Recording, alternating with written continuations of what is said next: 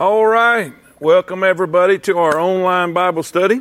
If you are new to the Temple Baptist Wednesday night Bible study, we just take a book of the Bible and we'll go through it verse by verse and study it as we go. We are presently in the book of Acts, chapter number 16. We finished up chapter 15 last week, and we are in chapter 16 this week. I hope everybody's doing well and tuning in with us. So if you have your Bible, turn to Acts chapter number 16, and we'll begin in verse number 1. Let's begin. It says, "Then came he to Derbe and Lystra, and behold, a certain disciple was there, named Timotheus, the son of a certain woman, which was a Jewess, and believed, but his father was a Greek, which was well reported by the brethren that were at Lystra and Iconium. Him would Paul have to go forth with him, and took and circumcised him because of the Jews that were in those quarters. For they knew all that his father was a Greek. And as they went through the cities, they delivered them the decrees for to keep that were ordained of the apostles and elders which were at Jerusalem. And so were the churches established in the faith, and increased in number daily. Now when they had gone throughout Phrygia and the region of Galatia, and were forbidden of the Holy Ghost to preach the word in Asia, after they were come to Mysia, they essayed to go into Bithynia, but the Spirit suffered them not. And they, passing by Mysia, came down to Troas, and a vision appeared to Paul in the night. There stood a man of Macedonia, and prayed him, saying, Come over into Macedonia and help us. And after he had seen the vision, immediately we endeavored to go into Macedonia, assuredly gathering that the Lord had called us for to preach the gospel unto them." Let's pray. Dear Heavenly Father, Lord, I thank you for the opportunity and the privilege we have tonight to study your word. Lord, I was looking at social media a while ago, and there is all kinds of Bible studies going on right now. And I thank you for that. I thank you that the airways are being flooded with your word. And I pray that you'll just touch every pastor that's doing his best right now. I pray that you'll fill them with your Spirit. I pray that you'll just bless them in such a way that we can get the gospel to people who need it that so desperately right now. Lord, I pray that you'll be with our people. I pray that you'll be with all those that are Temple that are watching right now. I pray that you'll help me be an encouragement to them. I pray they'll be praying for me. I need their prayers right now. And God, as we study your word, I pray that you'll give us something that's going to encourage us and help us. And Lord, strengthen us in this time. Lord, we'll thank you for all that you do and what you've already done. In Jesus' name we pray. Amen. Amen. Now, let's do kind of a little review. Let's do a little review of last week. Last week we found and studied where Paul and Barnabas had a little issue. They decided to go on another missionary journey. They were going to go back and they were going to check on the churches that were started and were planted in their very first missionary journey, and just do edifying and encouragement. Check on them. Do follow-up, if you will. Well, there was a major disagreement. They couldn't agree on the team. Barnabas wanted to take his relative, John Mark, with them. But if you'll remember, in the first missionary journey, he abandoned him and went back to Jerusalem. Well, Paul didn't think this was a good idea to take him with him, so they had a major, major disagreement. And we talked about all of that. And listen, good people can disagree. Good people can disagree. And God can bring good out of it. And if you want to know more about that, go back and watch last week's Bible study, and it'll help you and instruct you on that. But we're going to see a brand new journey. God is going to take Paul on a brand new journey in his second missionary journey as he goes different. Barnabas goes to Cyprus, his hometown, his home area, and Paul is going to go up the coast and go around through his home area and check on the progress of the churches. And there's a lot of stuff we're going to learn tonight. I probably have too much information in the outline, so we'll just teach as long as we have time, and whatever we don't get finished, we'll jump into next week. All right. Now let's look at this. Verse number 1. Let's start here. It says, "Then came he to Derbe and Lystra, and behold, a certain disciple was there, named Timotheus, the son of a certain woman, which was a Jewess, and believed. But his father was a Greek, which was well reported of by the brethren that were at Lystra and Iconium. him would Paul have to go forth with him, and took and circumcised him because of the Jews that were in those quarters. For they knew all that his father was a Greek. Now, so if you're taking notes, if you're writing these things down, I want you to write this down. Number one, I want you to see the new team. There's going to be a lot of new things here tonight. A new team, a new territory, a new technique, and a new trial. We're going to look at all four of those tonight if we have time. But let's look at this new team. You know, the old team was Paul and Barnabas. They had been together for 6 years, and God has separated them now. They are both having two different teams going out. And now Paul has taken Silas to be with him. And as they come into Lystra was a city they had been in on their first missionary journey, and a church that they had planted on their first missionary journey. There was a disciple there. There was a young man there by the name of Timothy. And Paul, he takes Timothy and puts him on the team. So we have a brand new team. Then, so if we're taking notes, write this down. On this team, we have a new assistant. We have a new assistant. And a couple things about that I want you to see. He was trained young. We see his training. 2 Timothy 1:5. It says, when I call to remembrance the unfeigned faith that is in thee, which dwelt first in thy grandmother Lois and thy mother Eunice, and I am persuaded that in thee also. He says in 2 Timothy 3, verse 14, but continue thou in the things which thou hast learned and hast been assured of, knowing of whom thou hast learned them, and that from a child thou hast known the holy scriptures, which are able to make thee wise unto salvation through faith, which is in Christ Jesus. So he had an early training. He had discipling. He is called a disciple here. There is a disciple that Paul has chosen, and he has early training from his mother and from his grandmother. Man, that should teach us all that when you are training up a child, it is very, very important. And from a child, the Bible says that his mother and his grandmother brought him through the scriptures and taught him the scriptures early on. And we see his testimony, not only his training, but we see his testimony. Look what it says. It says, then came he to Derbe and Lystra, and behold, a certain disciple was there, named Timotheus, the son of a certain woman, which was a Jewish and believed, but his father was a Greek, which was well reported of by the brethren that were at Lystra and Iconium. Preacher, what are you saying? This new assistant had a good testimony. He had a good testimony. He was well thought of by those around him.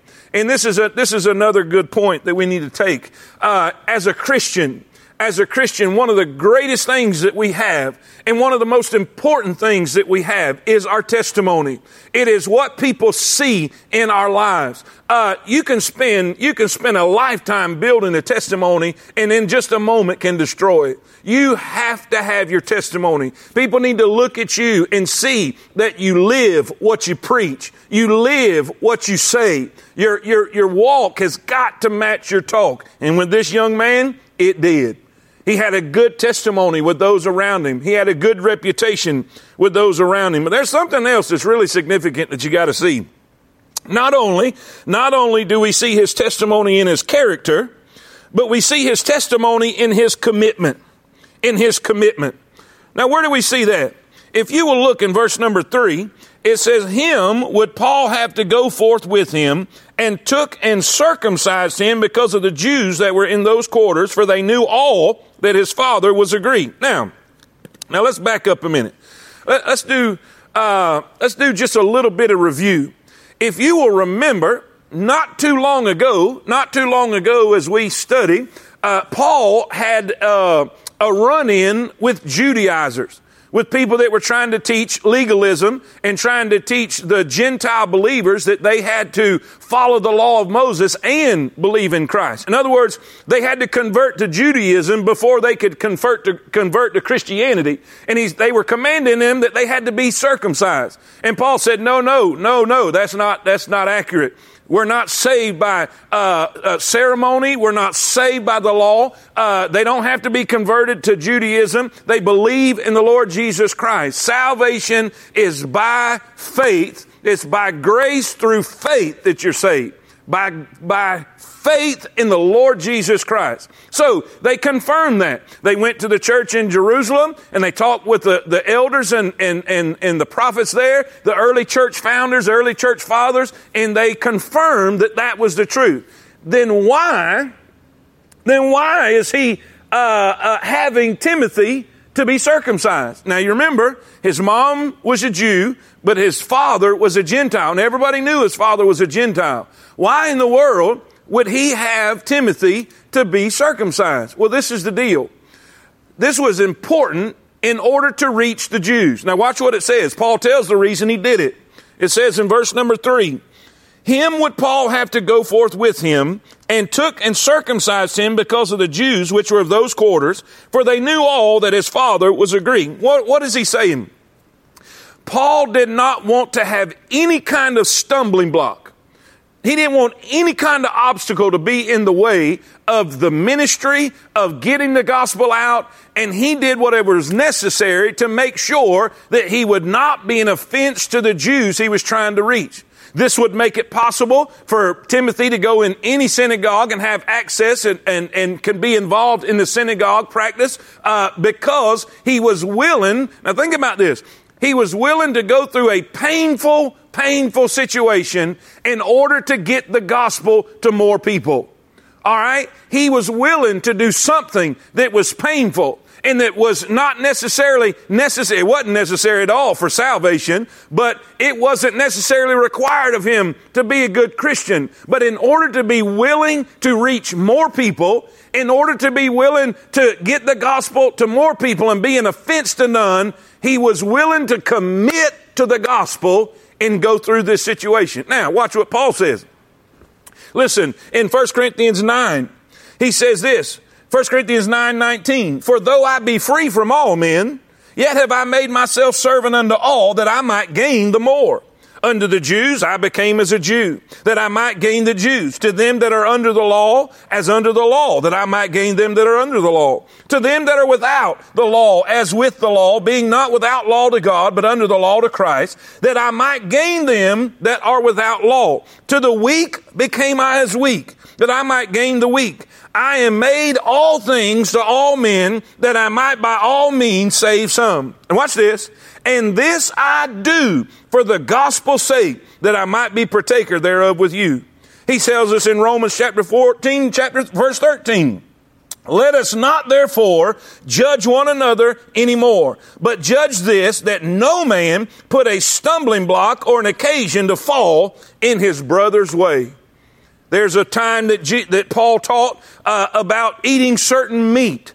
And he says, if eating meat is going to cause my brother to stumble, I will eat no meat.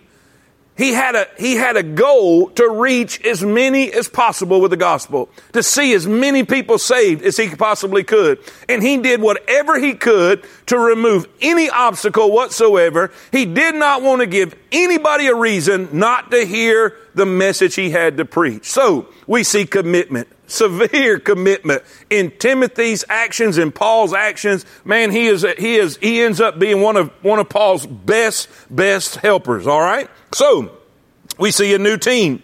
This new team has a new assistant, but then we see he has a new agenda. He has a new agenda. In verse number, let's find us where we're at. It says in verse number 4, and as they went through the cities, they delivered them the decrees for to keep that were ordained of the apostles and elders, which were at Jerusalem. And so were the churches established in the faith and increased in number daily. So what were they doing? If you remember, I just said it a while ago, they had gone back to Jerusalem, to the founding fathers, and they had the debate of whether someone had to be circumcised to be saved. They had the debate on whether they had to convert to Judaism to be a Christian, a true believer, and to be saved. And we found out that what the Jerusalem church came is it's by faith in the Lord Jesus, and they gave them some other restrictions that were necessary to do what we just said, is to be a good witness to the Jews around them. And we didn't, the church didn't want Jews to be an offense to the Gentiles, but they also didn't want the Gentiles to be an offense to the Jews. And so they had that message, and they were going to all of the churches, all the Gentile churches that Paul had planted in the first missionary journey, and they were now taking that message and taking that encouragement and showing them that they were truly born again and truly saved. So this was what Paul was doing. Coming around the second time to encourage, to lift up, to edify, to build, to strengthen, to disciple more, and build up the works that have already been planted. All right? So we see a new agenda, a new assistant, and a new agenda on this new team. Then secondly, I want you to see a new territory. A new territory. Not just a new team, but there was a new territory. The Bible says that in verse number 6, now, when they had gone through Phrygia and the region of Galatia and were forbidden of the Holy Ghost to preach the word in Asia, after they were come to Mysia, they essayed to go into Bithynia, but the Spirit suffered them not. In other words, everywhere they turned, God stopped them. God stopped them. Now, maybe you've been here before. Maybe you've been to the place you just didn't know what God wanted you to do. You were in kind of a limbo. You didn't know which way to turn. That's kind of where Paul finds himself right here. If you was to ask him at this point in time, Paul, what's God wanting you to do? He'd have to say, man, I don't know. I don't know. Now it doesn't specifically say how God stopped him. It doesn't specifically say how God forbid him to minister there in Asia, or even up further north. He was going to try to turn north and minister that way, and the Holy Spirit kept him from doing that. But I do know this. God has a way of stopping. God has a way of saying no. And I remember when I had just resigned Long Branch Baptist Church in South Carolina, and I was kind of, waiting on God and trying to figure out what God was wanting me to do. And I remember a church in Okeechobee, Florida, called, and it was one of my hometowns. I grew up as a kid, first in Okeechobee and then in Fort Pierce, and lived most of my life in Fort Pierce. And I remember that church calling and wanted me to come and candidate to be a pastor. Now, it was really appealing to me, because you got to understand, I was homesick, and that's home. I mean, it was where I would have loved to have been. All my family was down there at the time, and man, I'm telling you, it sounded really, really good. They wanted me to come, and you have Okeechobee Lake that's right there, the ocean that's just 30 minutes away. I mean, it seemed like a paradise. This has got to be God's will. And the moment the gentleman said, "Hey, we want you to come candidate, would you come?" And I went to say yes, and the Holy Spirit says, nope, that's not where you need to be. And you know what I did? I said yes anyway. And I planned to go anyway. And the whole time, the Holy Spirit was telling me, that's not where I want you to be. That's not where I want you to be. I took a train and went down to Florida. And the whole time, the Holy Spirit saying, that's not where that's not where I want you to be. I don't know how you even coming down here. You're wasting your time coming down here. And the whole time I was down there, man, I preached 2 services, and the whole time the Holy Spirit was grieving my spirit. I mean, I knew this was not what God wanted me to do. I come back, and it was a great trip, and the people really wanted me to come, and they called and said they voted and wanted me to come. When could I come? And I had to tell them, I can't come. I can't come. The Lord won't give me peace about it. I know this is not what God wants me to do. Now, I want you to know, God can tell you no. I read several different things and several different opinions about how God stopped Paul. Some said it was because he got sick, and that's why Luke joined the party, the physician, Dr. Luke. But we don't know, but we do know this. Sometimes God says no. Sometimes God says no. We have a desire to work in ministry, or we have a desire to serve in ministry, and God says no.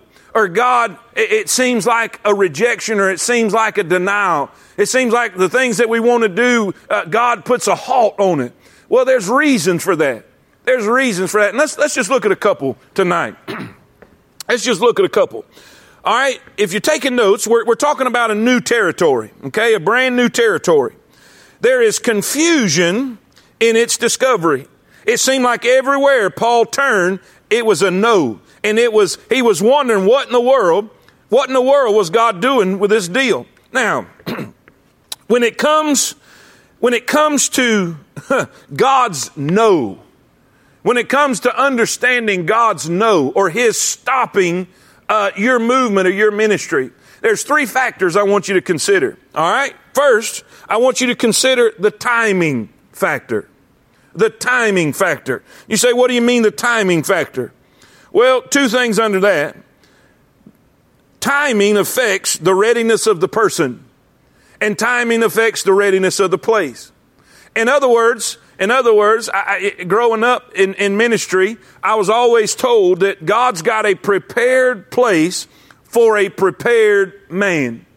And sometimes God says no because either the person is not prepared yet or the place is not prepared yet. Now we know if you continue studying through God's Word, we know that there are churches that are planted in these areas that God is saying no to at the moment. That we find some good churches that are addressed in the book of Revelation. These churches are planted and there are Christians there.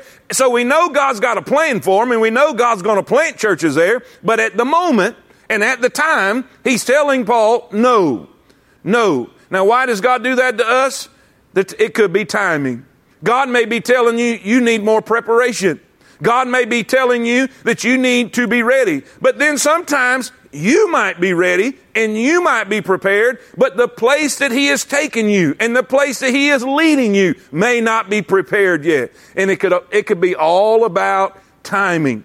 Don't get frustrated with God. Don't get angry with God. Don't get mad at God if his timing is not your timing. Sometimes we are impatient. Sometimes we want what we want and we want it now. Don't get frustrated with God. God's timing. Now say this with me. If you're watching at home, say this with me. God's timing is always perfect. Say it again. God's timing is always perfect. God's never early and he's never late. He's never early and he's never late. Trust God's timing. So if God has told you no, maybe it's a desire you have in ministry. Maybe it's a desire you have in a business. Maybe it's a desire in a family. Whatever it might be. If God is currently telling you no, the timing may not be right. Trust God's timing. All right? Not only that, there's another factor to consider when God says no. Not only the timing, but the truth. The truth factor. We have the timing factor and the truth factor. You say, what is the truth factor? Now get this, and this is really important. Especially right now, you're going to see all kind of appeals, and you're going to see all kind of pleas. You're going to see all kind of needs being presented. Now stay with me, please. I promise you I'm going somewhere. You're going to see all kind of needs presented. But a need, this is the truth. There's no doubt about the fact that there were sinners that needed saving in Asia. And there was no doubt about there were sinners that needed saving up north where Paul was trying to go. But a need does not constitute a call. Now get that. A need doesn't constitute a call. I've had people say, well, I need to go to Africa because there's a lot of people there and I think God is calling me to Africa because of all the need. Well, that's not so. There's needs in Mexico. There's needs in Germany. There's needs in Russia and China and in the Sudan. There's needs everywhere. So just saying that there's a great need, so obviously that's where God wants me. That's not so. A need doesn't constitute a call. If you see a need that's presented to you on Facebook, on social media, if somebody comes to you just because it's a great need doesn't mean God is calling you to meet it. A need doesn't constitute a call. What else? What else do we see? Not only that, but a desire. A desire is not always a call. A need doesn't constitute a call, and a desire. Paul wanted to. He was doing everything he could to get to Asia. He wanted to be in Asia, what we know as Asia Minor. He wanted to serve there. He had a desire to do it, and God said no. God said no. Why? A need doesn't constitute a call, and a desire doesn't constitute a call. Preacher, if a need doesn't, and a desire to do it, doesn't God put desires in our heart? Yes, He does do that. But sometimes we have desires to do things we want to do. We have desires to do things that appeal to us. I had a great desire to go to Okeechobee, Florida and pastor that church in Okeechobee, Florida. But it was not God's call for my life. It was not God's will for my life. A need does not constitute a call. A desire, it does not constitute a call. All right? So, what do we see? What happens? What happens? We see there is confusion. There is confusion in its discovery because of timing, the timing factor, the truth factor. Paul had to recognize that just because he had a desire to do it didn't necessarily mean God wanted him to. Just because there was a great need there was not necessarily a reason to go. But then look at the trouble factor. The trouble factor. Sometimes God will allow trouble our way to put a stop in our tracks because God wants us to stop. God wants us to slow down. God wants us to listen. God wants us to focus on Him. So we see confusion in its discovery. But then B, write this down. We see a confirmation of its destination. A confirmation, God confirms where He wants Paul to be. How does He do that? Look in verse 9. And a vision appeared to Paul in the night. There stood a man of Macedonia and prayed him, saying, Come over into Macedonia and help us. And after he had seen the vision, immediately we endeavored to go into Macedonia, assuredly gathering that the Lord had called us for to preach the gospel unto them. Now let's look what Paul's doing. Let me go back to verse 6, and let's see how we got to the place of confirmation. Now, when they had gone through Phrygia and the region of Galatia and were forbidden of the Holy Ghost, see, this is the first attempt, forbidden of the Holy Ghost to preach the word in Asia. After they were come to Mysia, they essayed to go into Bithynia, which was up north, but the Spirit suffered them not. God said no again. And they, passing by Mysia, came down to Troas. Now, what do we see there? What do we see there? Two things I want you to see. First, keep moving. Keep moving. Paul never stopped. He never stopped. When I say God wants us to stop, He wants us to stop in the direction that He is going, but keep moving. Keep moving. In other words, when we see this, he sees the vision from God. He hears the Macedonian call. Two things write down. Keep moving, keep listening. In other words, keep doing what you're doing. Don't stop what you're doing. When you don't know what to do what you know. When you don't know what to do what you know. In other words, if you're a Sunday school teacher and you feel like that God wants you as a pastor somewhere, and He's not opening the door, or you don't see the green light, then keep doing what you're doing. Keep winning souls. Keep serving God. Keep moving. It's always easier to steer a moving car. Keep doing what you know. If you know to witness, witness. If you know to tithe, tithe. If you know to give, give. If you know to serve, serve. If you know to invite people to church, keep inviting people to church. Keep moving till you know the direction God wants you to go. Listen, keep moving and keep listening. Keep listening. His voice will come through. He will He will open the right door. When God is closing doors, that can be frustrating. I'm telling you, especially when you want to do it so bad. When you want to serve Him and when you want to work for Him and you want to do things for Him, it seems like everywhere you turn, there's a closed door. Be patient. Be patient. Keep praying. Keep loving. Keep serving. Keep moving. Keep blessing others. And I promise you, the right door will open. God will open the door. God will give you the green light. The place will be prepared. Keep in mind what we said earlier.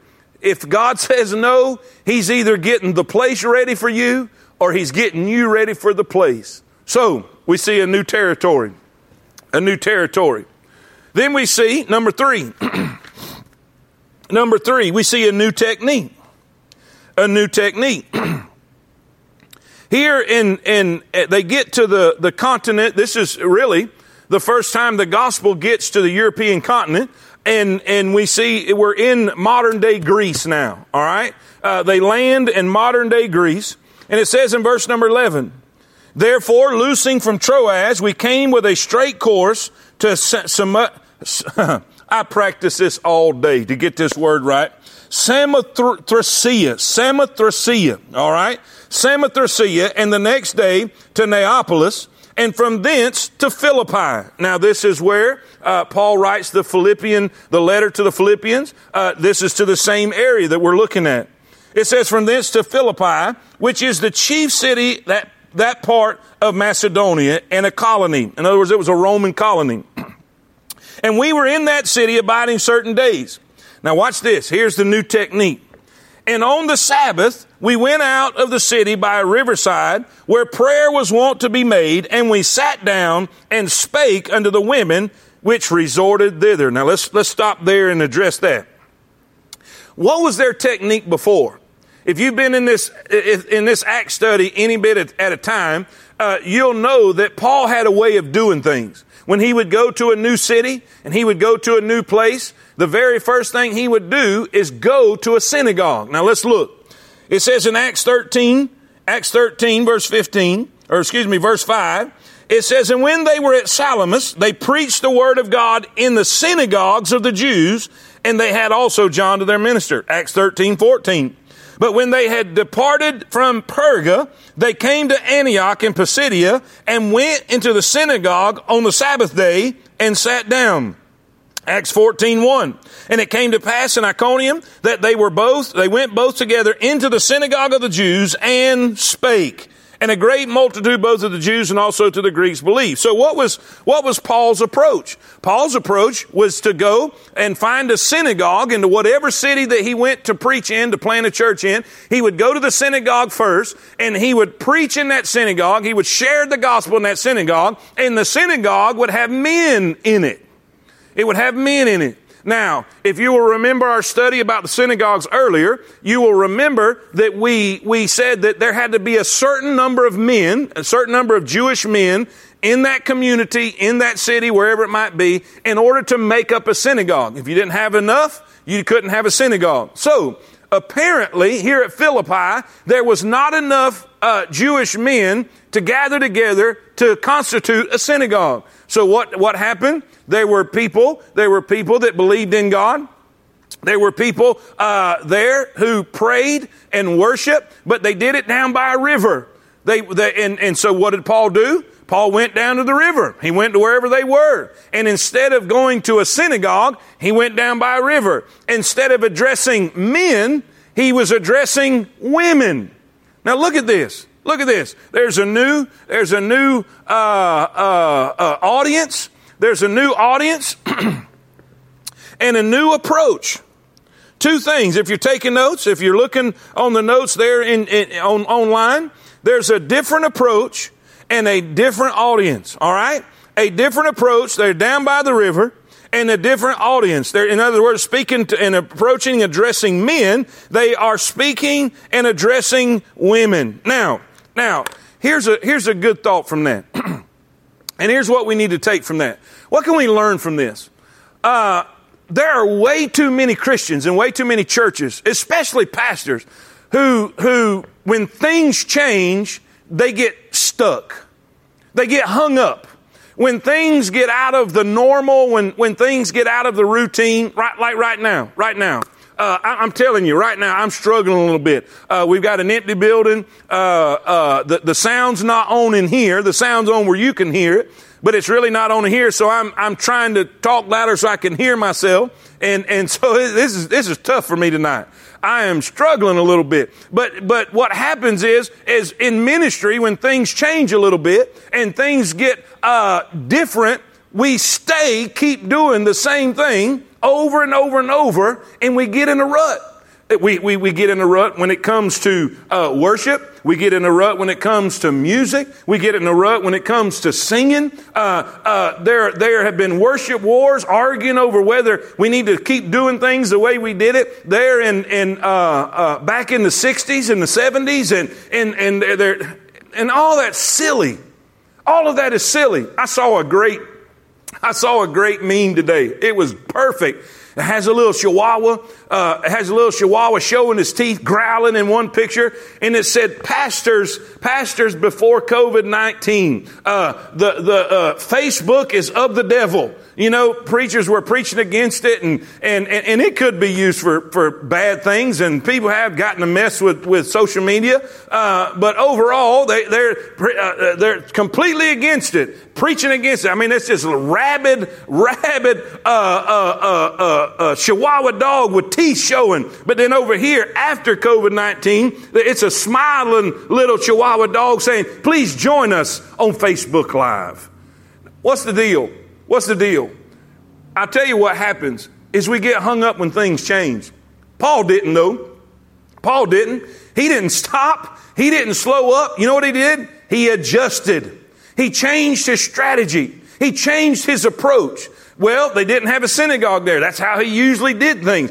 There wasn't a group of Jewish men there that he could start with and begin to appeal to them through the Old Testament scriptures. So what did he do? He found a place where people had some kind of search for God that says that they went to this river to pray. He must have heard in town that this was a place where people prayed and tried to find God. So he went to where they were. What did he do? He changed his strategy. I saw a great sign. I think it was in my sister's house on the wall in the kitchen. It said, "So this is not home sweet home. Adjust. It may not be exactly how you want it. It may not be exactly where you want it. But if it's where God put you and God planted you, adjust. Just like we're doing now. There's pastors all over America adjusting to this. Pastors all over America are used to standing in front of crowds, or used to standing in front of people and sharing the Word of God with people, are now in front of cameras. They're now in front of their phones. They're now in front of their computers. You know what they're doing? They're adjusting. And you know what we've got to do? We need to keep that same mentality. We need to keep that same thought process when we go, even after all of this is over and things return to normal, as we pray and we hope that they do. We need to keep this thought in mind, that if what we're doing is not working, do whatever it takes to work. As long as it's biblical, as long as it's scriptural, be willing to adjust. Be willing to adjust. So you don't like what's going on right now? Adjust. This is not just ministry. This could be at home. I've seen people posting about ready to strangle their kids at home and ready to do. I saw a great one too that said they seen a mom who was homeschooling their kids peeling the good child sticker off the back of their car after 3 days at homeschool. Hey, whatever you got to do, whatever you got to do. But here's the thing: learn to adjust.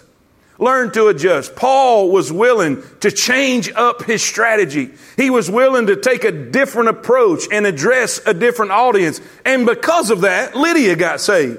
Because of that, he was able to have a base of operations. God opened the heart of Lydia, as we'll see here in just a moment. God opened the heart of Lydia, and she was saved, and she opened her home. And because God opened her heart, she opened her home to have a church. And there's the church at Philippi begins, because Paul did not get stuck in a rut.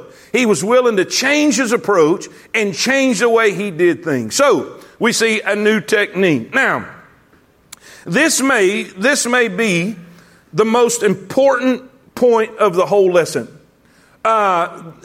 This is really, I went back and I looked at some outlines that I have done in this chapter over in the past, and when we get to the place where Paul and Silas is thrown in prison, they get arrested because Paul cast a demon out of a fortune-telling slave girl, and her owners didn't like it, so they attacked them and had the magistrates beat them and throw them in prison, and which we'll get to in just a second. But when that took place, Paul responded in a certain way.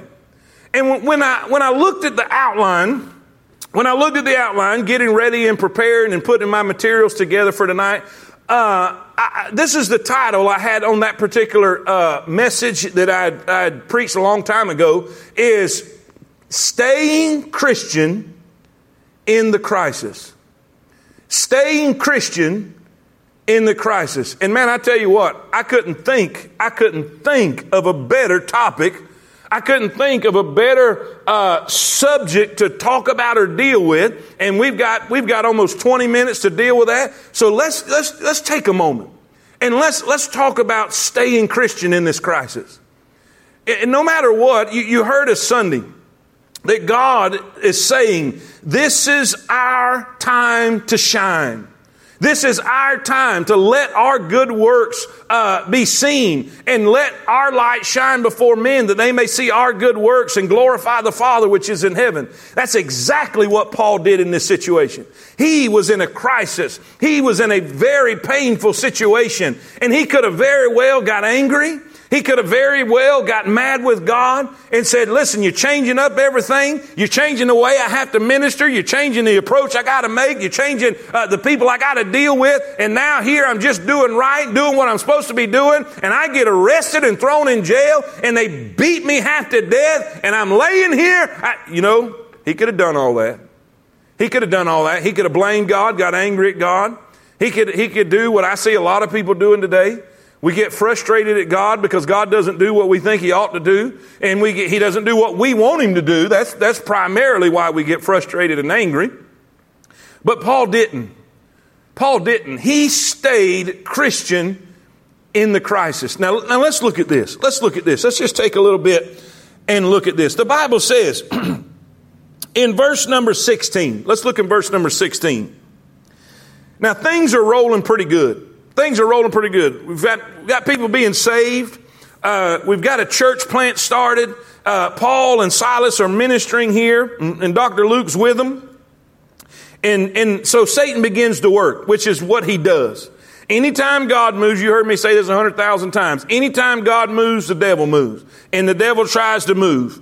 It says, and it came to pass in verse 16, it came to pass as we went to prayer, a certain damsel possessed with a spirit of divination met us, which brought her masters much gain by soothsaying. In other words, she was a fortune-telling slave girl.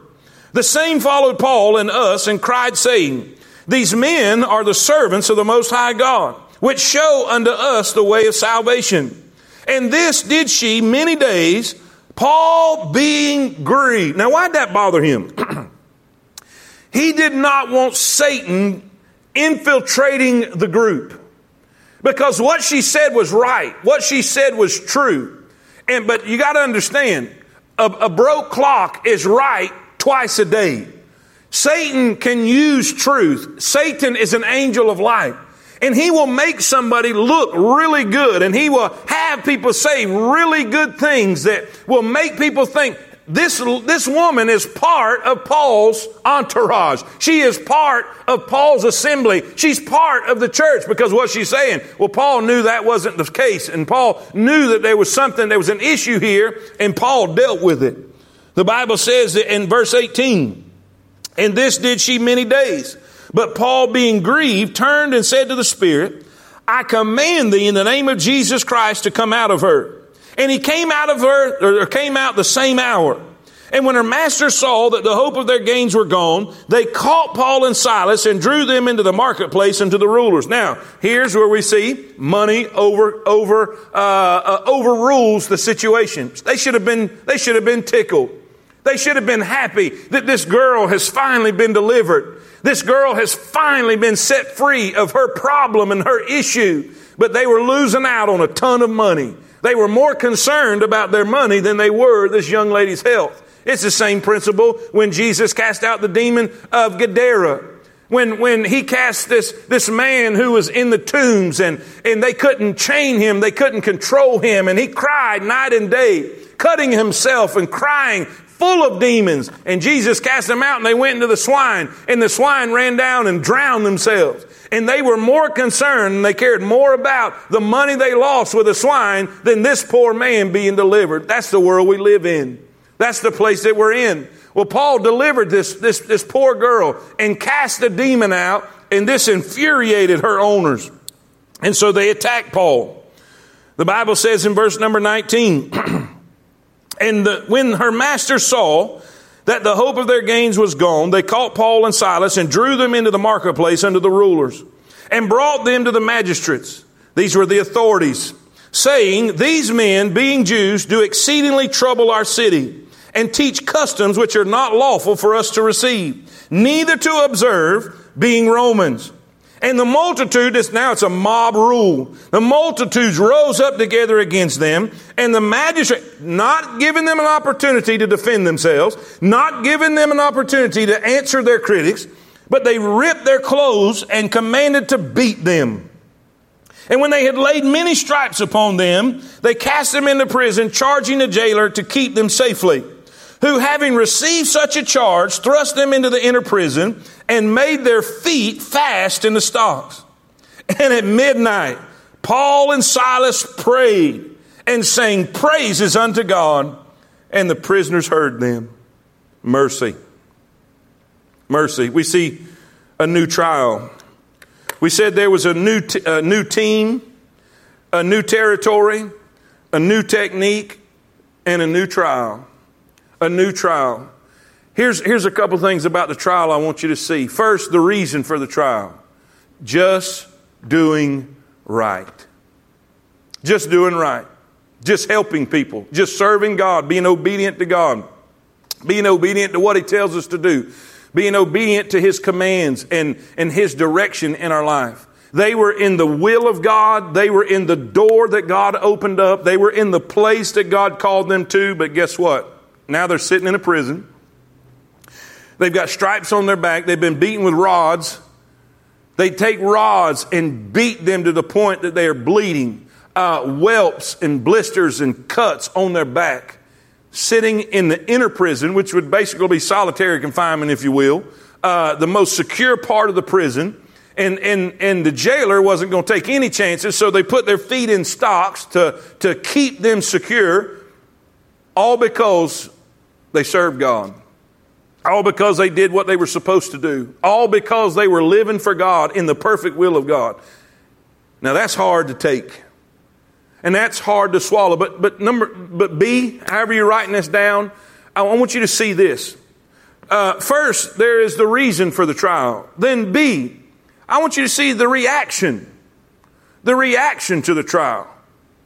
How did Paul react? That's it. I'm done. I quit. That's all I've ever done is tried to serve God. I've tried to do my best for God. And this is the thanks I get from God. That's it. I quit. You know, there's people that do that all the time. There's people that takes that route, that avenue all the time because things don't turn out the way either they wanted it to turn out or the way they thought it would turn out. And so they blame God. But, you know, that's not what Paul did. That's not what Paul did. What did Paul do? We just read it. It says at midnight, he prayed and he sang praises unto God. Can you imagine that? He's in jail. He's in prison. His feet are in stocks just for doing right, just for serving God. He's been beat to the inch of his life. His back is bleeding and broken and bruised. And he is in a horrible way, but yet he's praising and singing and glorifying God. Now, I know what you're thinking. I don't think I could do that. I don't think I could do I just don't. How in the world was Paul able to do that? Well, let's see. Let's see if we can pinpoint the secret to staying. Now watch. Remember what we're saying? Staying Christian in the crisis. What is the secret to staying Christian in the crisis? I believe Paul was able to do what he did.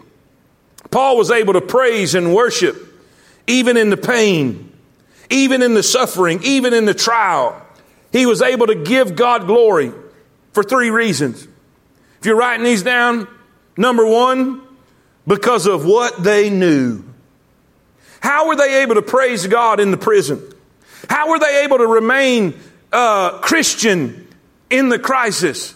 Because there was something Paul knew, and that was this. Paul wrote later on in the book of Romans that he said this, that all things work together for good to them that love the Lord, to them that are called according to his purpose. You know what he's saying? That no matter what, God is in control. No matter what, God is a good God. No matter what, if I'm going through it, I need to go through it. God has allowed me to go through it because God has got a plan for my life, and he's going to let something come into my life. He's going to let me experience something, not to hurt me, not to harm me, not to do away with me, but he's going to allow something in my life to bring glory to himself and bring strength into me. All things work together for good. Ladies and gentlemen, if you're in a predicament today, if you're in an issue today, and you're going through a very, very serious difficulty, you need to stand up and praise God. You need to stand up and worship him and know, thank you, Lord. Thank you, God, that I know that all this is going to work out for my good. Paul knew that. He knew even though he was in prison, even though he knew he had stripes on his back. Now think about this. We just preached out of the book this past Sunday. We just preached out of Philippians when he said, rejoice in the Lord always. And again, I say rejoice. Do you realize he is sitting in the jail in Philippi, and he is writing that letter to them from the jail in Rome? And he's not telling them to do something he hasn't already done. Amen. Glory to God. Listen, Paul won't ask you to climb a tree he hadn't climbed. He's telling you to rejoice in the Lord always. And again, I say rejoice. You know how he could tell you that? Because there was a time he's sitting in a Philippian jail with stripes on his back and his feet in stocks. And he was able to sing praises unto God and give glory to God. And I'm telling you right now, even in your circumstances, even in your difficulty, give him glory and give him praise and honor God, because he's got a great plan for your life. All things work together for good to them that are called according to his purpose. Dear Lord, how in the world did Paul stay Christian in this crisis? How did he stay Christian when he was innocent? And they didn't even give him a chance to defend himself. They didn't even give him a chance that he was justly deserved as a Roman citizen. They accused him wrongfully, threw him in prison.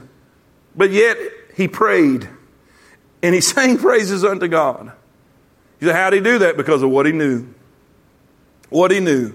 God was in control.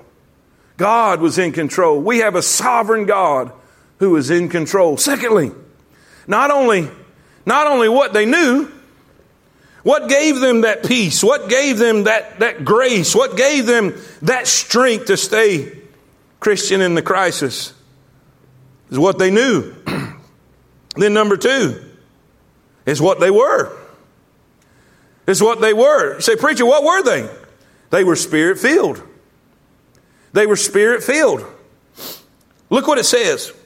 It says in Ephesians 5:18, be not drunk with wine, wherein is excess, but be filled with the Spirit. Now let me go back.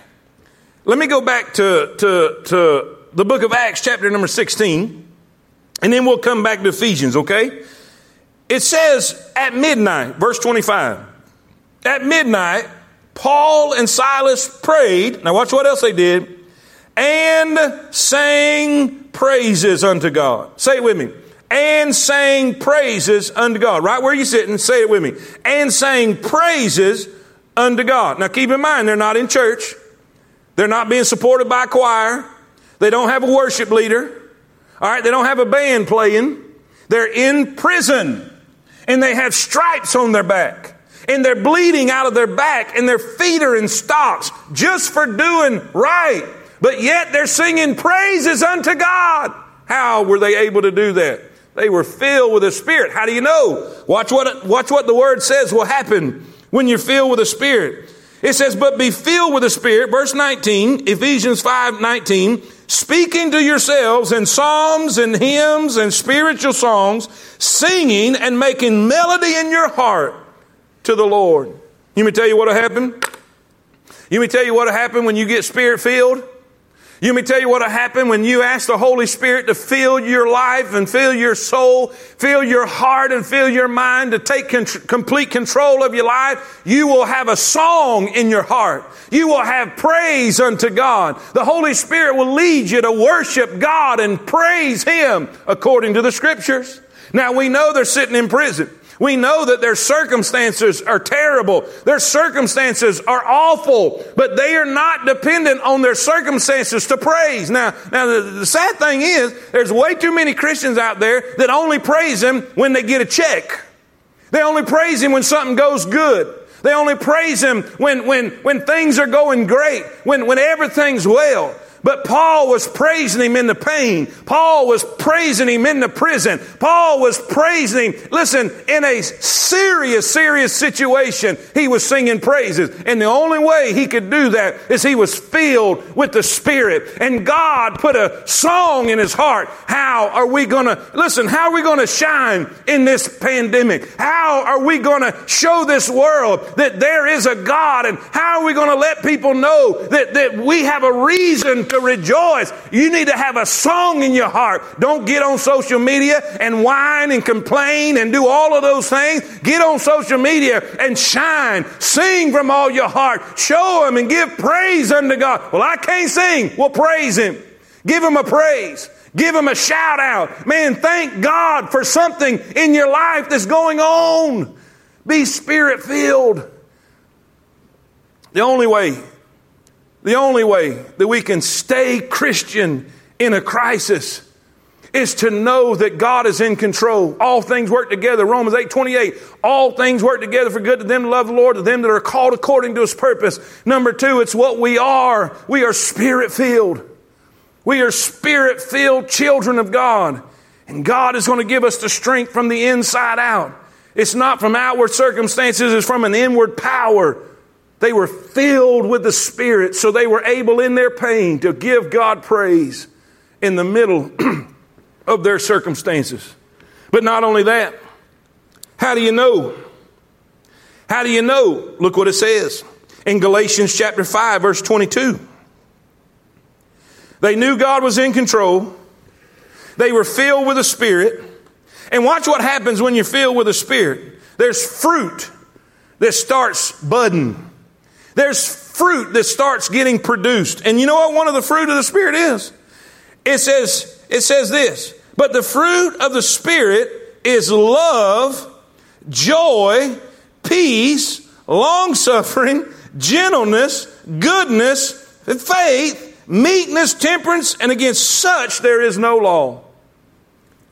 Think about that. Love, joy, peace. All of the things that Paul is manifesting in this situation. You see, he had joy in his soul, joy in his heart. Why? He was filled with the Spirit. He was filled with the Spirit and filled with the knowledge that God was in control. And God had a plan for their situation. So they praised God. They praised God. Now watch what happens. Watch what happens when they stayed Christian in the crisis. All right, here's the last one. We got to hurry. We got to hurry. Look, I want you to see the response from the trial. The response from the trial. We see the reason for the trial, the reaction to the trial, but then the response from the trial. Look what happens. I'm gonna just have to tell you. I'm gonna have to tell you, because we're running out of time. We won't never. If I keep doing by the outline, here's the deal. When they begin to sing praises, the Savior intervened. God moved on their behalf. God, now think about this. This is good. God got involved in their circumstances when they praised Him because of who He is. Not because of what He was doing in the present time. Now, we want to wait to praise Him after the earthquake and after He breaks us out. But that's not what they did. They were praising Him for what God had already done and for what they knew God would do in the future. Can you do that? Can you praise Him right now? Before the answer comes, before the blessings come, before the help comes, before the intervention comes, can you give Him praise? Maybe God's not intervening on your situation because you're not praising Him and you're not giving Him glory. Well, Paul did. And because of that, the Bible says God intervened. The earthquake took place and broke all of their chains and broke them all loose. But watch what happens. This is crazy. The jailer wakes up and he runs in and sees everything, and he takes his sword and he's going to kill himself. Because if the prisoners got loose, the jailer was responsible for those lives. So they would take a life for a life. And he knew he was going to die anyway, so he was going to make sure he didn't suffer, and he went to kill himself. But watch what Paul said. Hey, wait, we're all here. Do thyself no harm. Do thyself, we're all here. Everything's good. We're here. Now, would that have been what we'd have said? Maybe we'd have looked over Silas and said, hey, we're free. Let's get out of here. That's not what happened. That's not what happened. And because of that, the jailer comes and says, what must I do to be saved? And to make a long story short, he gets saved. He takes the gospel to his house. His house gets saved. Paul shares and wins them to Christ. And then you know what happens? Now watch this. This is the cool part. You know what happens to Paul and Silas? The new Christians take them in. The one who was probably rude to him and the one that was probably rough on him in the jail, the new believer, this jailer and his household begin to wash the stripes, begin to minister to Paul. You know why? Because he stayed Christian in a crisis. The people who had probably applied the stripes are now washing and putting medicine and caring for him and loving on him. Preacher, what are you saying? If you stay Christian in the crisis, God's going to respond and God is going to move in an awesome way. And we will see God. We will see salvation. We will see a blessing. We will see God move in an incredible way. And we'll see our wounds being healed and touched and cared for. Now here's what I want to leave you. Here's what I want to leave. What if we get to heaven one day and we stop old Paul on the sidewalk in heaven and we ask him, Paul, I got to ask you this question. Was it worth it? I mean, really, was it worth it? Was it worth getting that beating and was it worth them stripes that you took? And was it really worth it? You know, I believe he'd say, are you kidding? Are you kidding? Did you not see the family get saved? Did you not see God move in an awesome way? Did you not see those souls and by the way, they had revival, and it's in the middle of the night. It's in the middle of the night. God moved in an incredible way. He'd have to say, yeah, I got to tell you, it was worth it. It was worth every stripe. It was worth every single whelp I had on my back. It worth every contusion, every bruise. Oh, it was worth it to see God move in an incredible way. Now listen, I don't know what's going to happen in all this stuff, and I don't know how bad it's going to get. We don't have a guarantee on all of that. No matter how bad it gets and no matter what takes place, this is what I do know, that God is in control. And God will work all things out to our good. Somehow or another, He's going to get glory out of this situation. My uncle passed away last week. I went Thursday, I think it was Thursday or Friday. I went to Tennessee and did the funeral for my uncle. And after the service was over, one of my cousins over there prayed, bowed his head and prayed and received Christ as a Savior. God touched him and moved in an awesome way. Now, am I going to miss my uncle? I sure am. Was that a bad deal? And did we grieve? Yes, we did. But you know what? God got the glory out of it. And we have another family member that's going to make it to heaven. Now, Uncle Philip went to heaven. He was saved as they get. And I know he's there, and I know he's waiting on us. But guess what? Somebody else is going now. What are you saying, preacher? God will get the glory out of anything. But we got to stay Christian in the crisis. How am I going to do that? One more time. If you don't get anything out of this Bible study, get this. Know that God is in control. Know that God is going to work all things out. Number 2, be Spirit-filled. Every day that you wake up in this crisis, you need to ask God, fill me with your Spirit, Lord. Fill me with your Spirit. I submit to the leadership of the Holy Spirit right now. I submit to your direction. Fill me with your Holy Spirit. And I guarantee you, you're going to have joy, and you're going to have peace, and you're going to have love, and you're going to have perseverance. You're going to have all of these things manifest in your life. And this world's going to see it. And you know what they're going to do? They're going to come just like the Philippian jailer. They're going to come and want what you have. It's your time to shine. Let's shine. I hope y'all have a great, great week. Let's pray and dismiss. And let's be praying for our leaders. Let's be praying for our president. Let's be praying for all those that are in the healthcare industry, that God gives them strength and God just holds them up in this time. And let's do that right now. Let's pray. Dear Heavenly Father, I thank you, Lord, for your blessings and your mercy. I thank you for your anointing. And Lord, I pray right now, help us to stay Christian in this crisis. I pray that you'll move in an awesome way with our leaders. I pray that you'll be with President Trump. I pray that you'll touch him. I pray that you'll give him wisdom. I pray that you'll give him guidance, and all of the leaders and all of the doctors and all the scientists that are working on this. Lord, I pray that they will come with a solution. And Lord, I pray that whatever we need to learn, out of all of this, that Lord, that you will teach us and help us to get it. Help us to pass the test. Lord, move and change in the lives of all those that are watching. I pray that your perfect will be done. Help us now as we try to protect our families and be a witness of you in the same time. God will thank you for it. In Jesus' name we pray. Amen. Amen. I hope y'all have a great night. Good night.